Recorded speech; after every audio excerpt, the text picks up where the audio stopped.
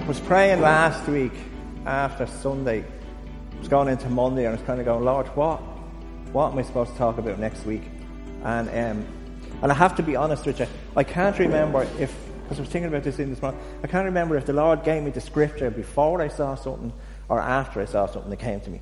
So I'll be honest with you with that one. But I was driving out to Gravestones on Monday to collect our grandson, and I saw a farmer taking sheep out of the back of a van or a trailer thing and putting it up into a field.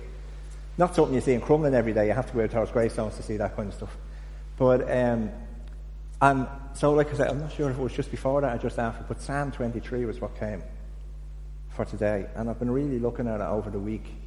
And I had one part of it which I thought was the amazing bit, and I'll share that bit with you now. But there's another part in it that's equally just as amazing, if we take it on. So let me read it to you.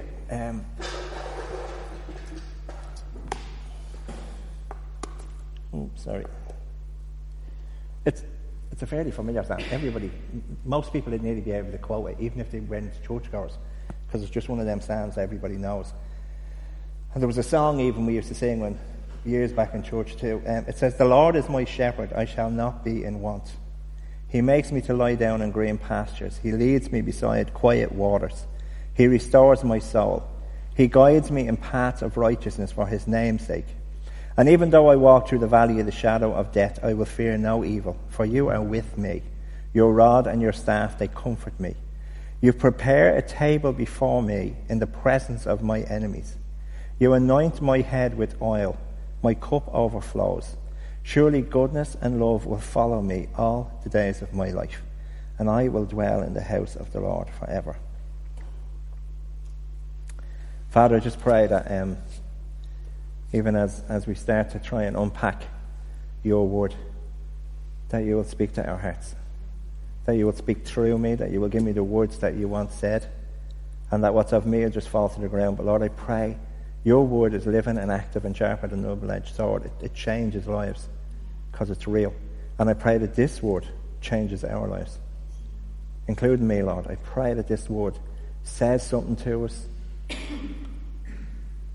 connects with something inside of us in our past, present and future, and that you help us to just live our lives in a way that's just more like Jesus and just brings more glory to you, just like that song we were singing, Lord.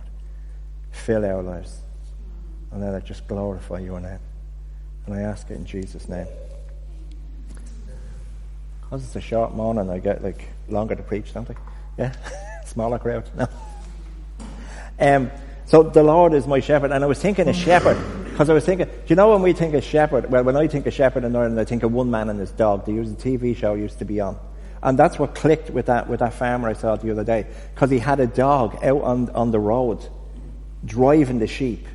So the sheep are all at the legging it out the back of this trailer, and then the dog is running around, he's whistling, whatever it is, and the dog is catching the sheep and he's pushing them all in, and he gets them all to go into this little narrow gate, and up they go up into a field. And that's the program we used to watch on telly years ago. There'd be one man and he'd have a few sheep. It was a bit like Babe. Did you ever see the movie Babe? Only he hadn't got the little sheep walking along in lines behind him. And most Irish people I know of, when they think of a shepherd, that's what they think of. They think of somebody who has a stick and who has a dog and who drives sheep ahead of them. And in reality, in the times that this would have been wrote, shepherds would not have drove sheep. They would have led sheep. They would have had a relationship with the sheep, which sounds ridiculous, but they actually lived with the sheep. They slept out in the wilds protecting the sheep. Every sheep in his flock had a name, and he would call them by name, and the sheep would come, not the rest of them, just the one. Harry, come over here. That sheep would come. And the rod and the staff, the staff was the big stick, and that was about protecting the sheep from the bears and the wild dogs and the cats and anything else that would have been eating it. The rod was to give the sheep a clatter if he wasn't behaving himself. And the way they used to do it is they'd whack the sheep on the knuckle of his front leg if he wasn't behaving, and then they would have olive oil and they'd rub the olive oil in then to heal it after he hit it. But the sheep learned to do what he was told, and he was kept in line. But he was protected by the shepherd. And the shepherd would set up a corral around the sheep, And then he would actually lie across. He would be the gate. And that's when Jesus even talks later on in the Gospel, you read, where Jesus said, like my sheep know me, they know my voice. I know my sheep and they know me, and I am the gate. Like he was the way in and out, and he is the way in and out. And when he's talking about sheep, he's not talking about dumb animals that are getting driven by a dog. He's talking about animals that were loved, that were cared for, that were called by name. And while it mightn't be the greatest, it mightn't feel like the greatest compliment in the world to be called a sheep, but in essence what he was talking about is that if we're part of his flock, then the Lord is our shepherd. And he leads us, and he watches out for us, and he minds us. And he makes us to lie around green pastures. And green pastures are great. That's just like when things are going rosy. Life is good. So they found some field somewhere nice, and the sheep were safe. And there was no one trying to bite them or kill them or anything like that. But it's the next bit. He keeps me beside quiet waters, okay? And he restores my soul. How many times has he restored our souls when it was shattered? And he just does, right? But here's the best bit, I think. It's like, even though I walk through the valley of the shadow of death, I will fear no evil, for you are with me. And in them days, that was a real live place, the valley of the shadow of death. There was a valley. I don't know if you ever watched the movie The Lord of the Rings, but there's a place where the guy, the king, goes riding into this ravine on his own. And it's just these big, huge cliffs on either side of it. And he's just going down. And you can just see, if someone was up on top and threw a pebble, they'd probably kill him. But if you're in that valley, the sheep go through because the shepherd is minding them. And the bit I was thinking was, if we're going through the valley of the shadow of death, the world we live in doesn't really lend itself to killing us. Not where we are because we're Christians. There's people all over the world in different countries who are dying because they're Christians. But here we have challenges, we have problems with work, problems with family, problems in our heads, in our hearts and whatever. All kinds of stuff. And that can be our valley of death. But the reality of it is, the Lord brings us through. Now, here's the bit. The sheep were never afraid to follow the shepherd. They were full of courage because the shepherd was keeping them safe.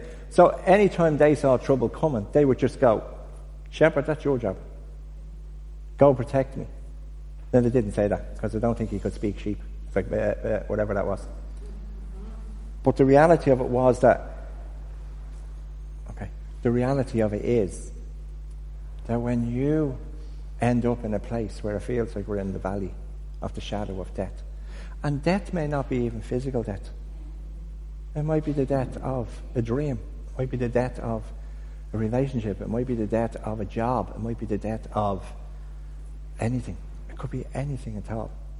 But the reality of it is death. It's loss. It's all of that stuff. But what God does is he fills us with courage to face it. Because you're not facing it on your own. You can have this peace in the midst of madness. You can have this strength that you never thought you had. There's a place in Acts where the apostles were praying and the building shook. Okay? And when the building shook, the Holy Spirit came. And when the Holy Spirit came, he filled them with power to go out and preach the gospel. All right? And later on, people met them. And here's what it said. It says in the translation, says it gave them boldness to preach. We call boldness here being bold. But in that, it's about having courage. So it gave them courage to do stuff that they never ordinarily had courage to do. Okay? When they met other people later on in Acts 4:13, it says, people, the Pharisees and the Sadducees, they were astonished at Peter and John's courage. They were astonished at it. These were two people who legged it, who went around when Jesus got crucified. They were gone. Peter denied him 3 times. Right? So whatever happened in his life, he went from someone who was so afraid that he denied he knew Jesus to someone who would stand in front of thousands and preach a gospel. And he was full of courage. And the reality of it is that same spirit is there for you and me. And the question that came to me was, when was the last time someone was astonished at my courage? Or when was the last time someone was astonished at your courage? Because if we're trying to show other people that what we've got is different, then there should be something different about us. There should be something different about the way I'm living. There should be something different about the way I deal with problems. There should be something different when there's a massive thing looming on the horizon. I should be able to look at it and deal with it in a different way to before I met Jesus. Do you know what I mean? It's like it shouldn't be the same. Like my stock answer to having problems years and years ago was I worried. I came from a family of worriers. It was hereditary, I thought. Yeah? Like my mom was a worrier, my dad was a worrier, I'm a worrier. It comes with it. And the reality of it is when Jesus came, his word tells me not to worry. It specifically says, do not worry, you idiot. Don't worry. You're not going to change anything. You'll go bald, but it won't make anything better. Right? So it's like something has to be different. So I don't worry. And I can honestly put my hand on my heart, I genuinely don't worry. That doesn't mean it doesn't come knocking at my door. That doesn't mean that even when we look at this building, I haven't had thoughts come to me and go, oh, what are you going to do? It's like, what am I going to do? God will come through. It doesn't matter what I do. The God I follow came through this much, he'll come through the next time, wherever it is. And when you get scared, when you get that worry coming at you, the questions that are going to come into your head is like, oh, what if? Oh, what if this happens? What if that happens? What if she says this? What if he does that? I'm asking you, do you want to invite people for Easter? First thing that comes into my head is, what if they say no? If I ask them. If I get the bottle up to ask them, and then they go, no, you mad thing, I'm not going there. So what? Yeah. So what? In all honesty, is it going to kill us? Is it going to kill me? No. It's like, Jim, I grew up in the Catholic Church, but I heard the stories about God. I heard about, do you remember any of the stories you heard when you were a kid about God? Like any of the Bible stories? Yeah. Any of them? Yeah. Do you remember any of them? No. Do you remember any of them? What did you hear? Moses, yeah. Jonah and the whale. Zacchaeus, little Zacchaeus. Yeah, the story, the song, yeah. Any other ones? Noah's Ark, yeah. Okay. What was it? Noah's Ark's an interesting one, isn't it? Like, and we have one of them in the creche, don't we? Yeah. Oh, Moses. What's the things about Moses? He parts the Red Sea. He leads 1 million people out of slavery. All these amazing stories about all these amazing people. Daniel and the lions. I remember that from school. They taught us that in school. I think it was in our catechism. I'm not sure. There were some of them things that stories were. Definitely Jonah and the whale. Definitely. What was your mention? All that kind of stuff. Okay. Right. Brilliant. And the apostles. And the 12 apostles and the whole. The 12. So there's these amazing stories. And Elijah. Did you ever hear the story of Elijah calling down fire from heaven? Did you never get that one? Okay. All right. You have to read that one. So there's all of these people in the scriptures that done amazing things. And 9 out of 10 times I look at them and go, they must have been amazing people. But they weren't. They were just ordinary people. Like Moses parted the Red Sea because God was in him and doing something through him. David defeated Goliath. David and Goliath, you heard about them? You must have heard about them. Yeah. Right? Okay. Like he kills a giant. But the reality of it is, David was just an ordinary person. Elijah was just an ordinary person. Moses was just Moses didn't even want the job. Yeah. Moses was like, can you not send somebody else? So it's like all of these people were normal. Just a fascinating verse in the book of James. And it says this, James 5:17, it says, Elijah was a man just like us. Elijah was a man who called down fire, literally set up an offering and asked God to send fire from heaven. And fire came from heaven and burned up the offering. And he destroyed the false religion and set the people free. All right? You can read it in the Old Testament. But he was just like you and me. There was nothing different. He got up in the morning times and had to put his trousers on one leg at a time. He ate, slept, went to live. All normal. He just prayed and he believed. And his thing, he believed in the God that we believe in. Yeah. And he had the courage to face all of these things because the God that he believed in was with him. And he gave him that courage. And it's like, if I am facing the valley of the shadow of death and I won't fear any evil, then that means I can face no matter what comes. I can believe God is with me. And sometimes you can nearly go, bring it on, because I want to see what God's going to do. Because this is just impossible. This is ridiculous. This is a stupid situation. There's nothing in it but bad, unless God comes through. But you just watch what our God will do and what he can do. And here's the bit. I'm going to finish with this bit. This is I love this. You will prepare a table before me in the presence of my enemies. You'll anoint my head with oil, and my cup overflows. Surely goodness and love will follow me all the days of my life, and I will dwell in the house of the Lord forever. You will prepare a table before me in the presence of my enemies. So when people are coming to attack us, God is getting the dinner ready. And he's setting it out for you to sit at. So we can either get caught up when people are coming to attack us, or thoughts are coming to attack us, or circumstances are coming to attack us.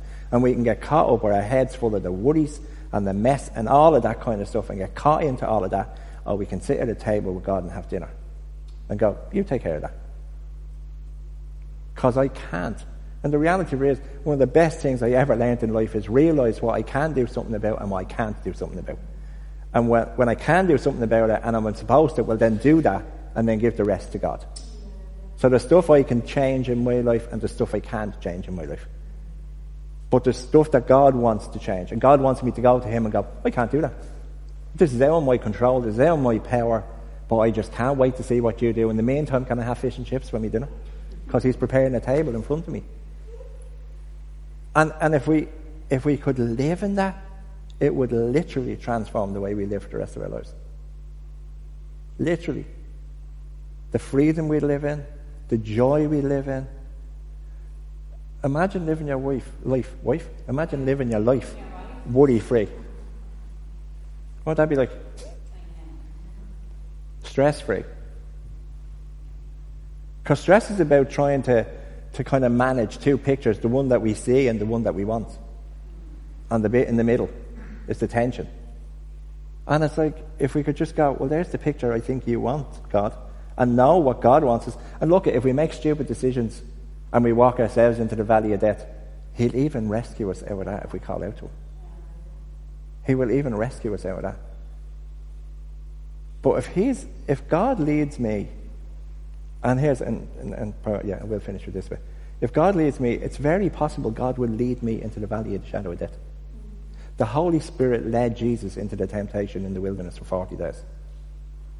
He didn't just arrive there and was like, oh, God, I didn't know you were going in there, and then the Holy Spirit turned up. He led him into it. He leads you into tough times. He leads you into places where you need to grow, or where you have an opportunity to grow in your trust for him. He leads us into tough things. But when we get there, we then have a choice of going, well, Jamie, I don't know how I'm going to manage this. I'm going, God, I'm not going to manage this, but I'm dying to see how you do. I'm dying to see how you pull it out. Woke up this morning, looked out the window, and my head, it was like, will I cancel? Will we go? Will we cancel? Will we go? What will we do? Do you know what I mean? And then it was like, do you know what, God? Because I really believe God gave me that word for this morning. Honest to God, he gave me that word. So whoever's sitting here, or whoever's listening on this CD, then that, or podcast, whoever's listening, this is for one of us, or all of us. Yeah. And me too. Because there's stuff in there, like my courage goes. I don't wake up every morning and have a bowl of courage. I have porridge. It doesn't always give you courage. Do you know what I mean? There's stuff that like scares me. But the bit I've learned is that when I'm scared, I can swing out God. I don't have to. And that's why when the girls met on Wednesday night, and then they texted me what the songs we were going to do. And when you picked that song, it was like, yes, now God is greater. He is greater. He's bigger, he's stronger, he's faster, he can do more stuff. Anything that we need, he can do. Anything. So no matter what you are facing, it doesn't matter. He can make it happen. And he can bring it to a place where we get good or bad. And out of the ashes we rise. Out of the ashes. So no matter how far it goes. So, if you're heading into the valley of the shadow of death, fear no evil. For God is with you. And he will protect you. And these two, the two things the devil will always stand after you is shame and guilt.